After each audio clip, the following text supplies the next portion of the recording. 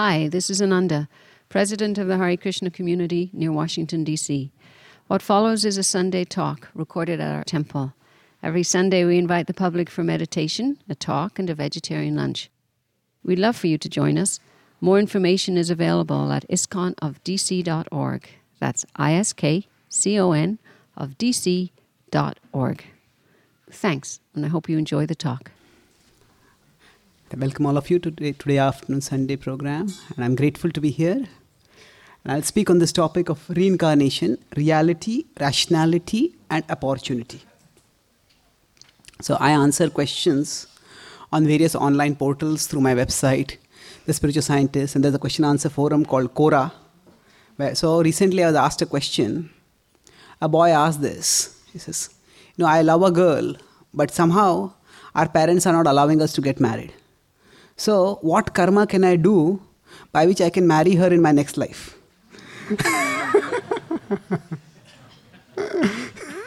So, this what has happened about reincarnation, that there is the concept of reincarnation has been romanticized.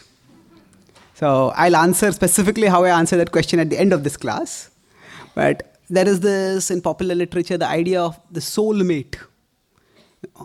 So, whenever people ask me about a soulmate, I say it's more important to focus on the soul than on the mate.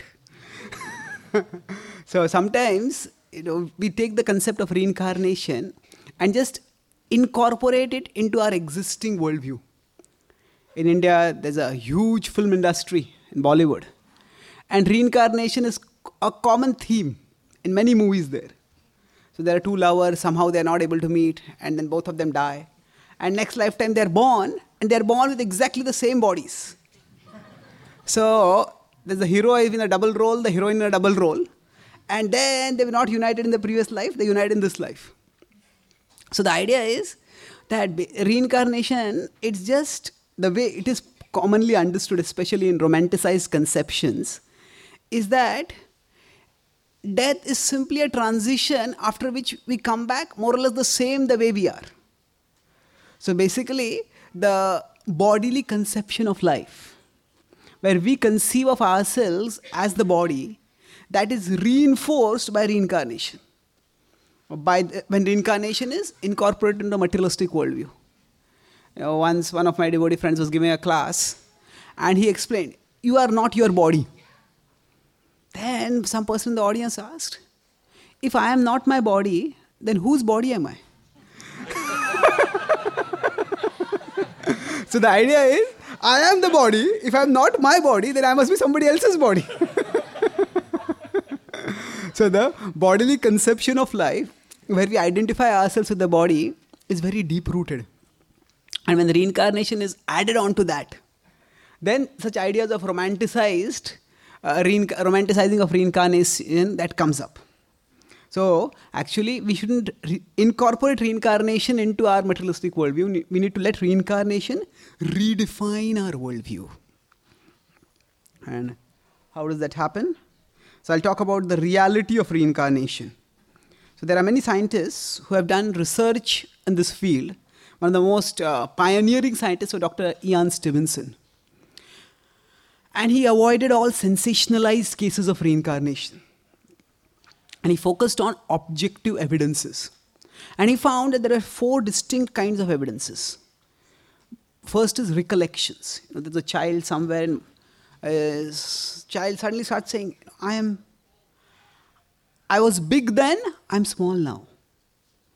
Normally, when we grow up, we say, I was small then, I'm big now. The child, I was big then, I'm small now. Or suddenly one day the child starts saying, Mummy, I want to go to my other mummy. And the parents are psyched out. What is going on? And they remember accurate details. I was this person here, that person there. And then when the child is taken to that place, after that comes the second phase. So first is recollections. Precise facts and figures about a particular person who had lived somewhere else. Stevenson would call this as the previous personality. And then recognitions means when they've taken over there, they recognize, okay, this is my father, this is my mother. This is my room, this is my toy, like that. And not only recognitions, there are behaviors. Children often behave in ways similar to what the personality in the previous life had behaved. And beyond that, there are birthmarks and birth defects, where there are physical marks on the body which correlate precisely with the location of some fatal wounds that the previous personality had suffered. So Stevenson wrote many books. 20 Cases Suggestive of Reincarnation was his first book, and Where Reincarnation and Biology Intersect was one of his last books. And this last book focused on birthmarks. So I'll talk about one typical case here. So this is, for example, if a child remembers the previous life in which that child was run over by a truck, and the previous personality had died by running over the truck, by being run over by a truck. And that run over the leg, so the leg is born like this. So now these birthmarks and birth defects are very strong evidence, because scientists till now know that birthmark and birth defects basically have three causes. One is genetic. Second is that if the mother has some disease during pregnancy. Or third is the mother takes some substances which harm the embryo. Now, if none of these three causes are present, and in 50% or more than 50% of cases of children with birthmarks and birth defects, none of these causes are present. So biologically, there is no reason why the birthmark should be there. And still the birthmarks are there. And they're just not just some tiny scars. They're very distinctive, very unusual kind of birthmarks that are there. So now, I'll talk about one specific case. This is of Necip Unlu. He was born in Adana in Turkey. And I'm taking this case because he was born in a country, in a religion which did not accept reincarnation. He was born to Islamic parents. And since the age of 6, he started remembering a previous life. Curiously, in that life also, he had been named Necip. His name had been Necip Budak. And he said, I lived in Mersin, which is around 80 kilometers away. And he said that he had been killed in a knife attack by an acquaintance. He said, I want to go there. I want to meet people over there. And his parents just neglected that. For several years, they neglected that. But eventually, as he grew up, he threatened, I'll go there myself if you don't take me. And the parents got a little scared. So his mother took him to a town near Mersin, where her father lived. And her father had just got married to a woman who had lived in Mersin. And he recognized her immediately. And he told her, you know Necip Budak? He said, yes, Necip Budak had been killed. And he says, I'm Necip Budak. And now her grandfather, when he saw him speaking such things, he took him to that place. When he took him to that place, he immediately recognized Necip Budak's wife. And he was a small boy, 8 to 10 years old.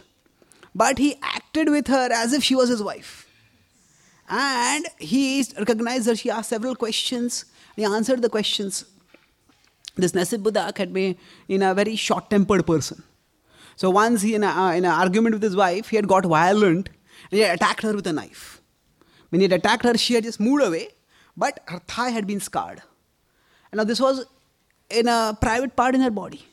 And he told the exact location where the thigh is there. So Stevenson got one of his female assistants to take Necip's widow to a private place, and she noted she had the scar exactly at the same place. And not only that, although Necip Budak's children were older than Necip Unlu, but he treated them like his own children. He was affectionate to the children. And his wife, in the meanwhile, had remarried. So when he saw his wife's photo with another man, he was so angry, he picked up the photo and tried to tear it apart. So now, all these emotions, for a small child to fake them is very difficult. But most importantly, Necip had 6 wounds on his body, right from birth. They were birthmarks. And whenever he would speak about his past life, he would say that these are the places where I was wounded, where I was attacked. And Necip in his previous life had a drunken brawl with someone, and that person had stabbed him at multiple places. And all these 6 wounds which were there on his body, they correlated with the fatal wounds on Necip's body in the previous life.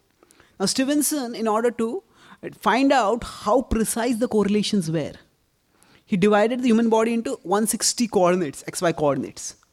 And then he mapped that on. And he found that each of those correlations was precise. That means if there are 6 correlations, the probability of 6 correlations happening by chance is 1 divided by 160 raised to the power of 6, which is an astronomically low probability.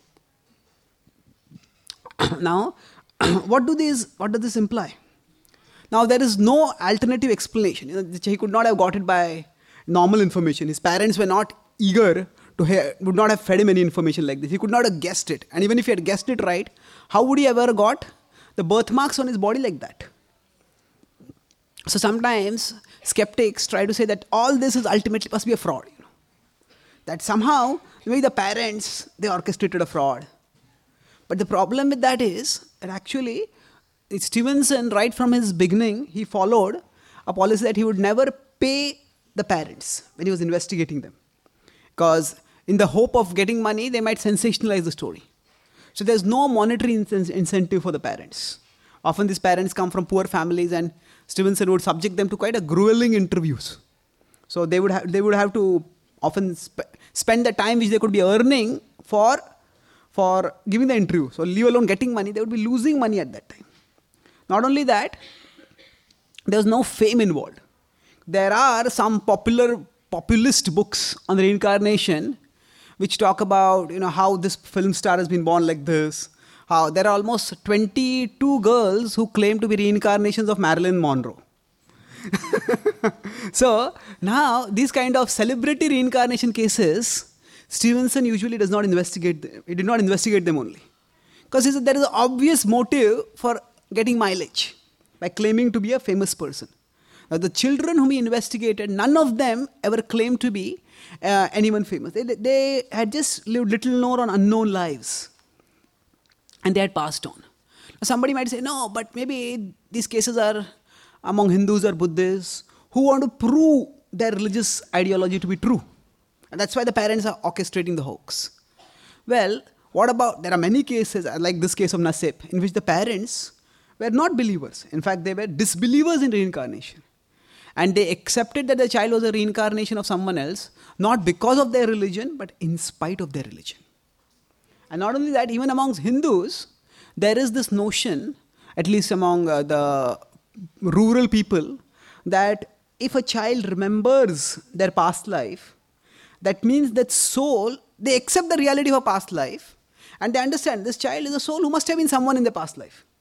But they think that if a child is remembering the past life, that means the soul is not properly integrated into the body. And that means the soul is going to leave the body soon. So they have the idea that children who remember their past lives will die soon. And that's why parents actively discourage their children from speaking about their past lives, even if the children do talk about a past life. So either way, there is no religious motive for proving for setting up a fraud. Especially in a country where most people believe in reincarnation. Well, if a child remembers the past life, well, people accept reincarnation. There's no mileage to be got by that. And most importantly, there are often children who exhibit behavior that are embarrassing to their parents. There is this remarkable case of one boy named Jasbir Singh. He was born in a lower caste family. And at the age of around 3, suddenly one day, he told his parents, I'm a Brahmin. I cannot eat food in this low caste house. And he absolutely refused to eat food. And for the next 3 years, his father had to pay a Brahmin to cook food from his house and get him and feed him. Now what parent, what child at the age of 2 or 3 would claim, I will not eat food cooked in my house? And what parent would set up a child to make a fraud like that? So there are cases where the children's behavior is totally embarrassing for the parents. And the parents would avoid publicizing it, not create a fraud centered on it. So the parental fraud is not at all a reasonable explanation for many cases. Now, some cases might be questionable, but there are many cases where the evidence is quite persuasive. Now, might there be some kind of investigator fraud? That maybe the investigators themselves wanted to prove something. So Tom Schroeder was the editor of the Washington Post, and he traveled with Ian Stevenson to several places in Africa and India, where Stevenson actually went and investigated. So he video recorded as well as noted down what actually happened in those cases. And this was his statement. Would anyone like to read this? Okay, fine. Oh, sorry. Okay, thank you. Neither self-delusion, intentional fraud, peer pressure, nor coincidence could explain how the children Ian investigated could have known all that they knew about strangers who had died before they were born. So Tom Schroeder wrote a book called Old Souls, in which he remains a skeptic, but he acknowledges that there is no explanation at the material level for how these children remember. So now what is the reality? There are two different people. They are like, if you consider maths, they are two non-intersecting sets. There is no commonality between the two. Yet, the child is remembering specific details about someone who lived and died long ago. There has to be some commonality. Materially, there is no commonality. The commonality is something non-material. That is the soul. So reincarnation, the evidence for past life memory suggests that there is something non-material which moves from one body to another. As the Bhagavad Gita says, the body is like a dress. Vasamsi jirnani yatha vihaya, navani grihnati naroparani, tha sharirani vihaya jirnani, anyani sanyanti navani dehi. The soul gives up one old dress and takes up, this is a person gives up old dress and takes up new dress. Similarly, the soul gives up an old body and takes a new body. Now, this leads to a further question. Okay, if this reincarnation is real, what does it imply? How does it matter? How does it matter to us? What is the practical implication of this? So, let's skip some things over here. Yeah. So the rationality, if I look at this, if you look at most of the movies, most of the novels, they're all about romance. And most romance is centered on the theme of HEA, happily ever after.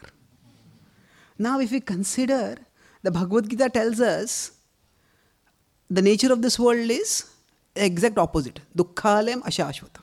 So you're happily ever after. Dukkhalem ashashvatam. So it's that this world is a place of misery and it is temporary. Now, actually nothing in this world is permanent. Even skyscrapers are not permanent. Even mountains are not permanent. Even the earth is not permanent. And yet, we all have a desire to live forever. A desire to love forever. Where does this desire come from? If a child is born and brought up in Africa, in some remote tribe, and suddenly the child one day tells his mother, "Mummy, I want a pizza." Now, the mother, where did you hear about a pizza? There's nothing in the circumstance that can give rise to that desire. So like that, if we were simply material creatures, and there is nothing around us that lasts forever, then why should we ever get a desire to live forever? Where does that desire at all come from?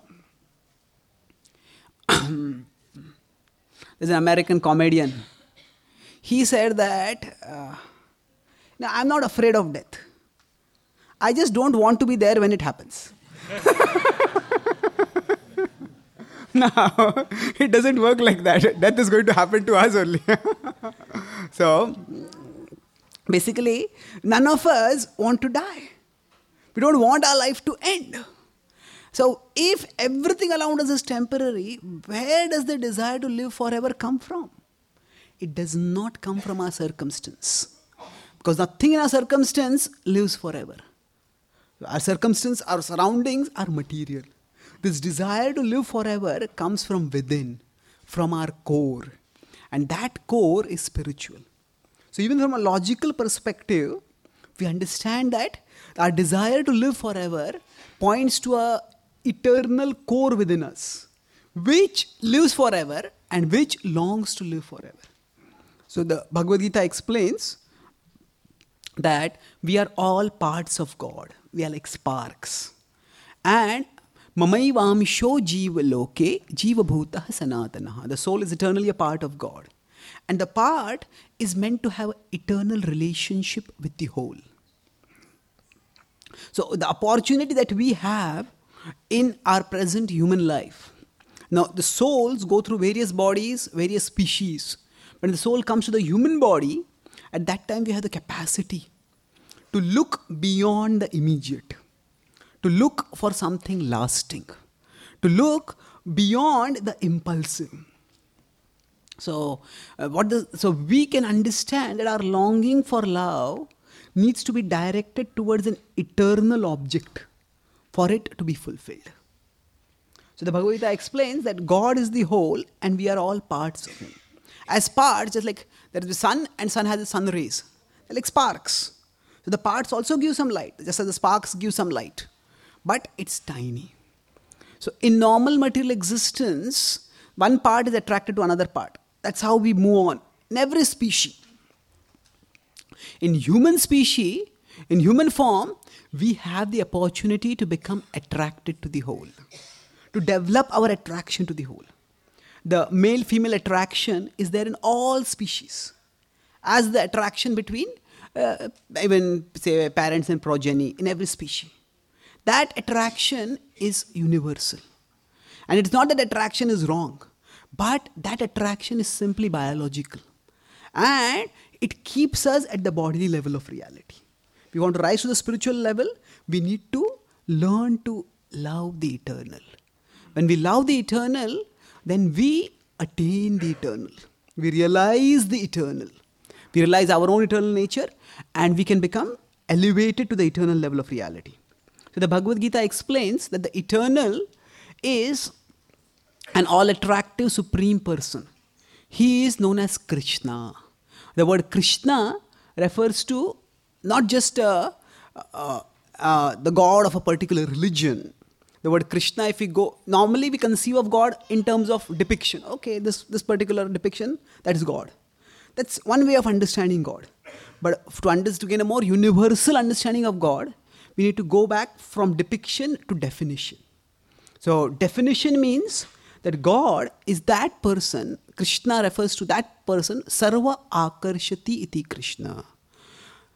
One who attracts everyone, that person is Krishna. That means he embodies all that is attractive in everyone. Whatever is attractive in anyone, that is present in its fullness in Krishna. Yad yad vibhuti matsattvam shrimadurjitam eva va tattadeva vagachatvam mama tejo amsha sambhava. So Krishna says that yad yad vibhuti matsattvam, whatever is attractive in anyone, it reflects a spark of my splendor. Now that means that we were attracted to different people in this life. So we all want someone to love and someone to love us, and we ourselves want to love someone. Now this is the nature of relationships in this world, and in the human form we have the opportunity to put Krishna first. Not that we give up the other relationships, but we put Krishna first in our relationship. And whatever is that, we have a vertical relationship with Krishna and we have horizontal relationships with others in this world. And the very nature of this world is sometimes some horizontal relationships work out, some horizontal relationships don't work out. So sometimes we may be attracted to someone and circumstances don't allow us to be together. Sometimes we are attracted to someone and then quite often, now when we are attracted to someone, it is like a overpowering infatuation initially. People use the word fall in love. You know why fall in love? Because when you fall, it's involuntary. You fall, you slip and fall. So just as people fall in love, so psychologists say that, romance has a bench life of around 18 months. That means that feeling which we get, that hormonal stimulation which we get on being with someone, that lasts for around 18 months. And after that, if there is not a deeper basis for the relationship, just as people fall in love, they fall out of love. The same people who say, I can't live without you. After some time, I can't live with you. So now, beyond the specifics of whoever has done wrong, we have to understand a fundamental principle. That actually our heart, everyone's heart, is longing for Krishna. Krishna is the all-attractive whole. And we are in this world trying to find a substitute for Krishna. And no matter how good any person may be, nobody can ever be a substitute for Krishna. So it is not the problem of that person. It is our own misdirected expectation. So rather than thinking that the other person, whoever is that person, should be so perfect that they will fulfill all my dreams for love. We ourselves are not perfect. We can't expect the other person to be perfect. What we understand is we are together not for each other's mutual material gratification. We are together for helping each other's spiritual evolution. I am meant to love Krishna and you are meant to love Krishna. And it is that in that vertical relationship that we'll find the lasting satisfaction. And of course, while we are here, we need to have meaningful relationships. But if we put anyone other than Krishna first in our life, we will end up disappointed at best, devastated at worst. Because nobody can replace Krishna. When we put Krishna first, when we connect with him in devotion, we get a profound inner fulfillment. We get an inner security that makes us less emotionally dependent on others. And then that brings greater stability and maturity even in our horizontal relationships. So sometimes a particular horizontal relationship may not work out. Like this boy who asked me this question. What can I do so that I can marry my girlfriend in the next life? So sometimes some horizontal relationships may work out, sometimes some may not work out. But whatever it is that is attractive in a particular person, we can think that, if this feature, this quality, this particular thing, this particular set of features of this person attracts me so much, and they embody just a spark of Krishna, how much more attractive Krishna will be. And we redirect our love with full intensity towards Krishna. When we learn to put Krishna first, then our hearts will be fulfilled. Even if specific desires of the heart may or may not be fulfilled. The nature of this world is that some relationships will work out, some relationships may not work out. But if those relationships are what define us, then the failure of that relationship will devastate us. But we see these relationships as a part of our definition, part of who we are. And the essence of who we are is our relationship with Krishna. So the knowledge of reincarnation is not meant to romanticize our this worldly relationships and perpetuate them in the next life or replicate them in the next life. The knowledge of reincarnation is meant to help us direct our heart's love towards an eternal object. And when we direct our love towards Krishna by practicing the process of Bhakti Yoga, then this whole cycle of reincarnation, giving up one body, taking up another body, all the bodies that we get are temporary. But when we learn to love Krishna, then because he is eternal, when we love the eternal, then we become elevated to the eternal abode. Where in loving Krishna, in his eternal abode, we can have our happily ever after with him. So I'll summarize what I spoke today.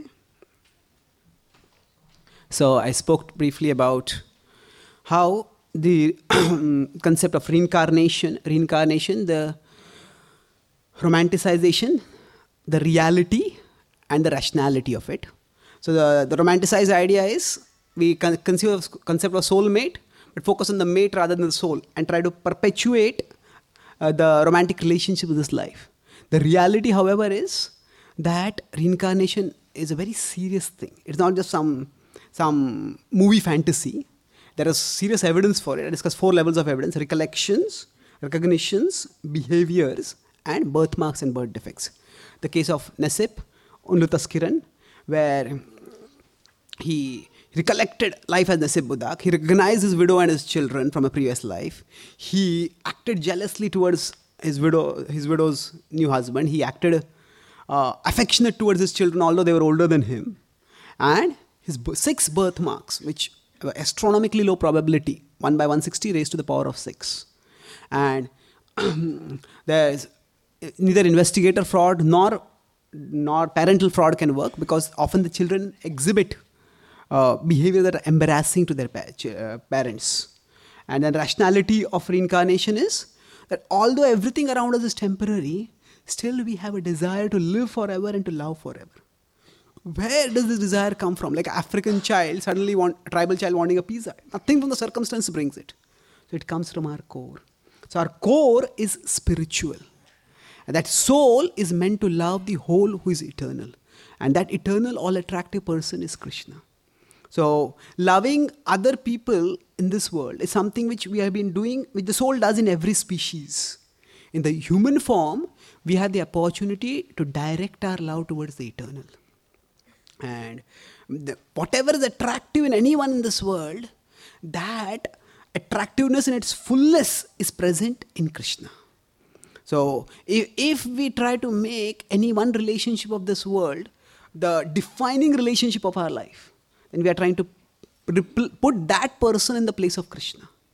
And however good or bad the person may be, that attempt to substitute Krishna is going to leave us at best disappointed, at worst devastated. So instead, if we put Krishna first, then we will have the maturity through our fulfillment in our relationship with Krishna to balance the ups and downs of our horizontal relationships. And when we learn to love Krishna by practicing Bhakti Yoga, when we love Him more than the world, then He takes us out of this world for us to be with Him happily forever. Thank you very much. Hare Krishna.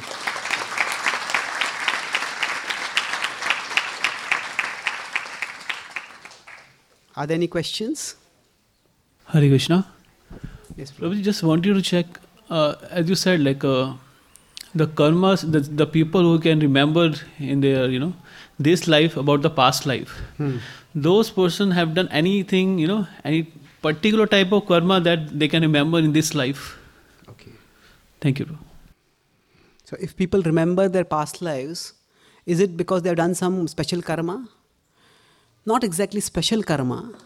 Just like different people have different memory capacity in this life. Now, some people can remember something which they have experienced or read or heard 10 years ago. Some people forget what they did 10 minutes ago. This variation in memory is just a result of, is a feature which we see even in this life. And that's because of different karmas. Some people who have done a lot of good karma, they remember long term. Other people, they may remember very short term. Now, remembering one's past life is a result of a peculiar karma. It's not necessarily always good karma, it's not necessarily bad karma.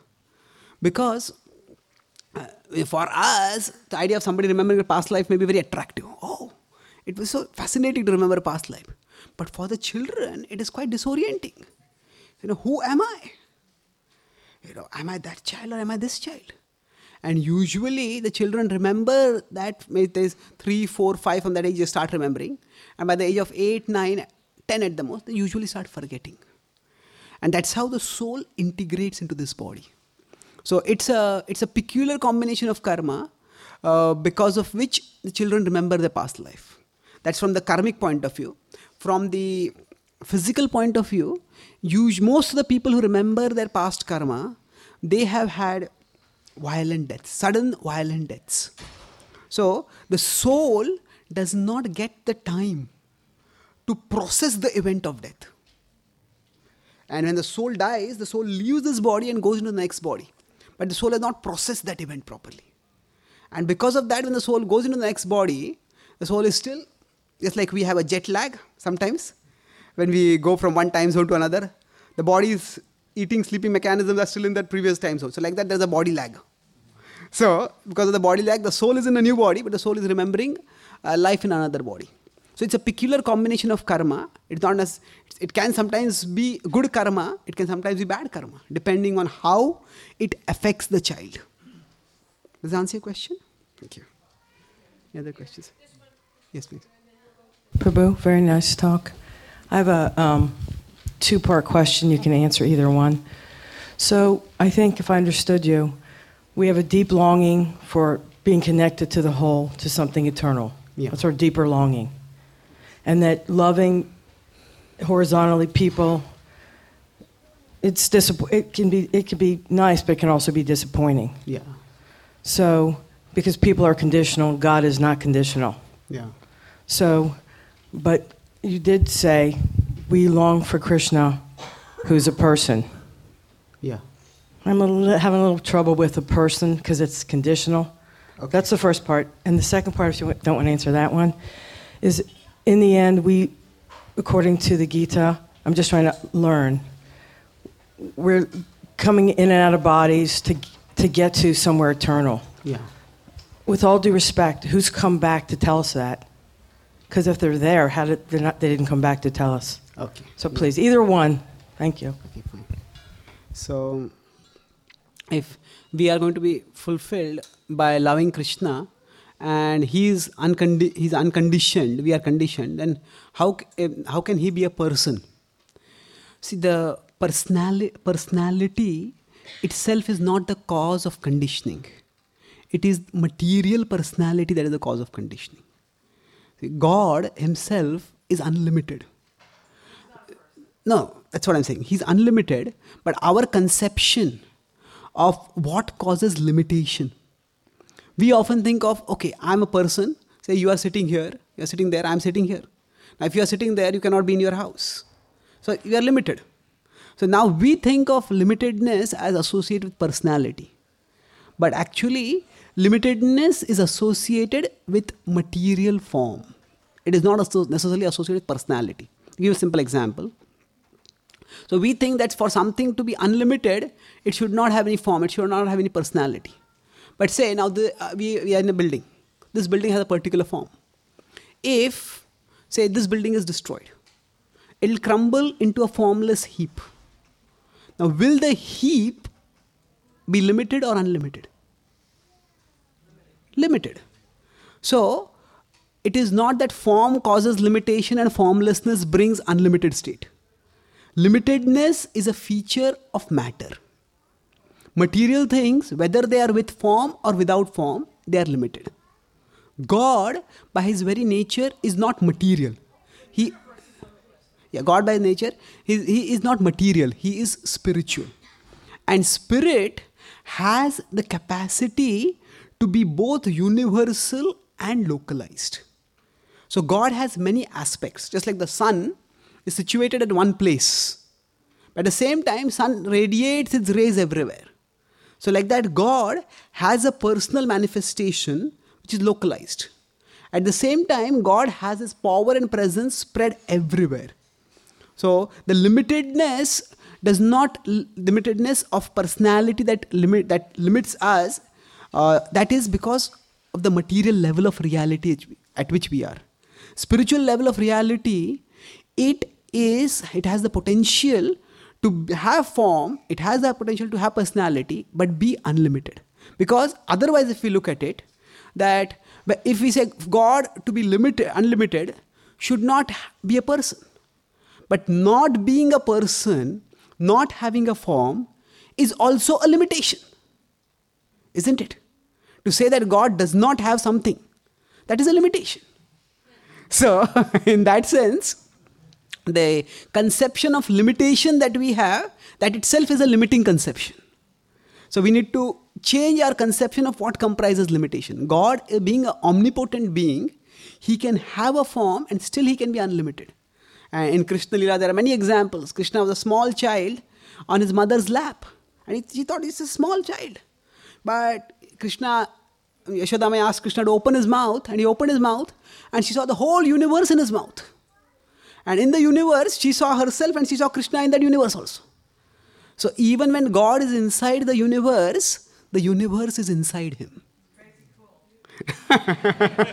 Okay. Thank you.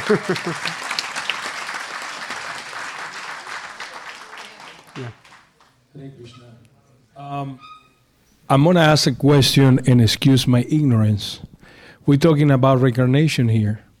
And I always seems scientists as the people who try to create a way of thinking to keep people away from reality.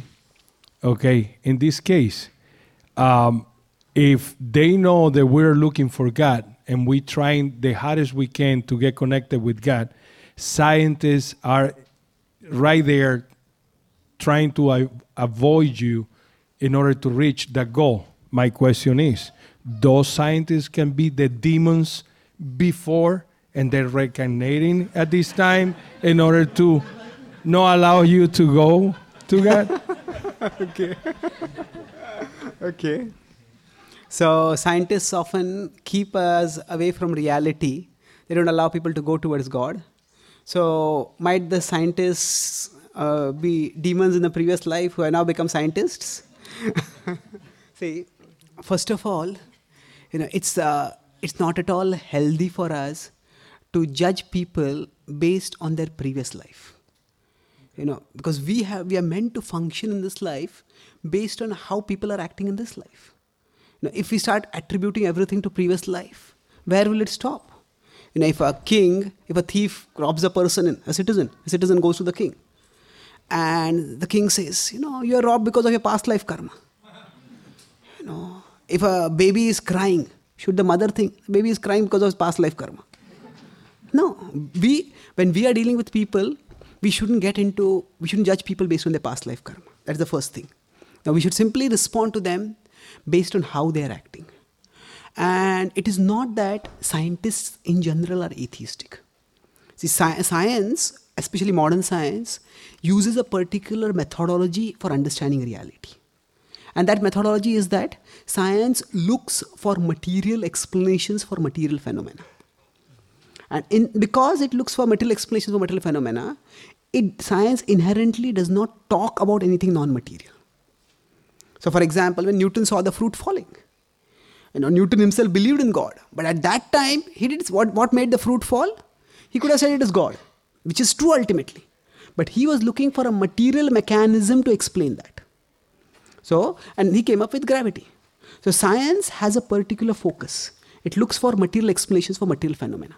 It's simply a tool for acquiring knowledge.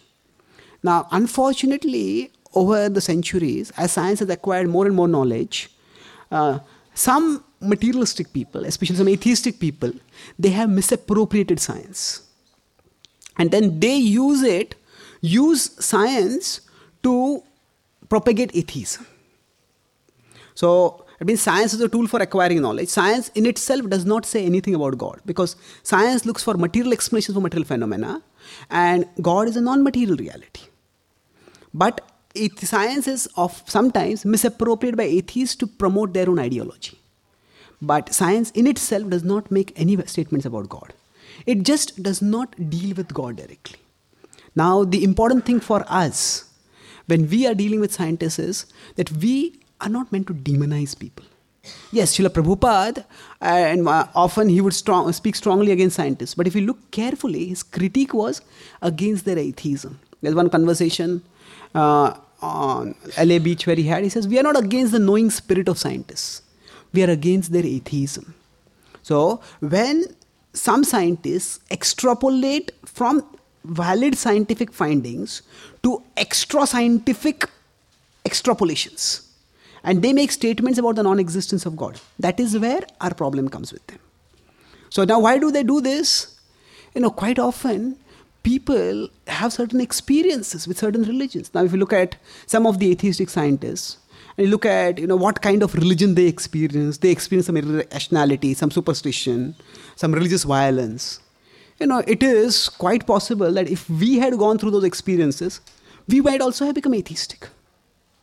So people make choices based on their intentions, also on their circumstances. So we should give people the benefit of doubt. It's not that we are against science, we are for God. And science as a tool can be used to point towards God, it can be used to point away from God. So our focus should be on the evidence that points towards God, but we don't demonize any particular people. Recognize that today science has a lot of influence. Scientists are intelligent people in their own right.